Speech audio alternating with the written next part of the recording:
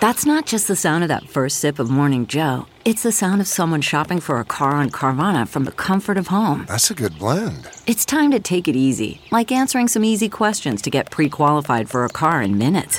Talk about starting the morning right. Just like customizing your terms so your car fits your budget.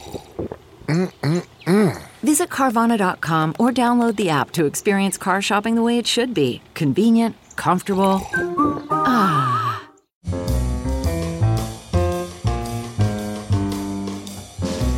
This is Merriam-Webster's Word of the Day podcast for April 10th. Brought to you by Merriam-Webster's Unabridged Dictionary Online, America's largest dictionary, now continuously updated.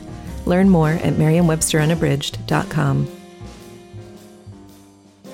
Today's word is juncture, spelled Juncture. Juncture is a noun that means a joint or connection.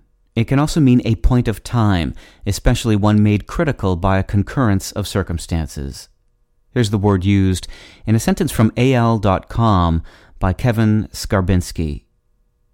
Obasohan's absence came at a critical juncture when the game got away from the Crimson Tide. The word juncture has many relatives in English, and some of them are easy to spot, whereas others aren't so obvious. Juncture derives from the Latin verb jungere, meaning to join, which gave us not only join and junction, but also conjugal, meaning relating to marriage, and junta, meaning a group of persons controlling a government. Jungere also has distant etymological connections to the words joust, jugular, juxtapose, yoga, and yoke. The use of juncture in English dates back to the 14th century.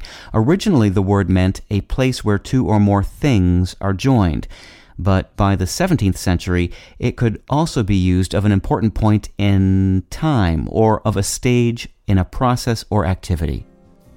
I'm Peter Sokolowski with your Word of the Day.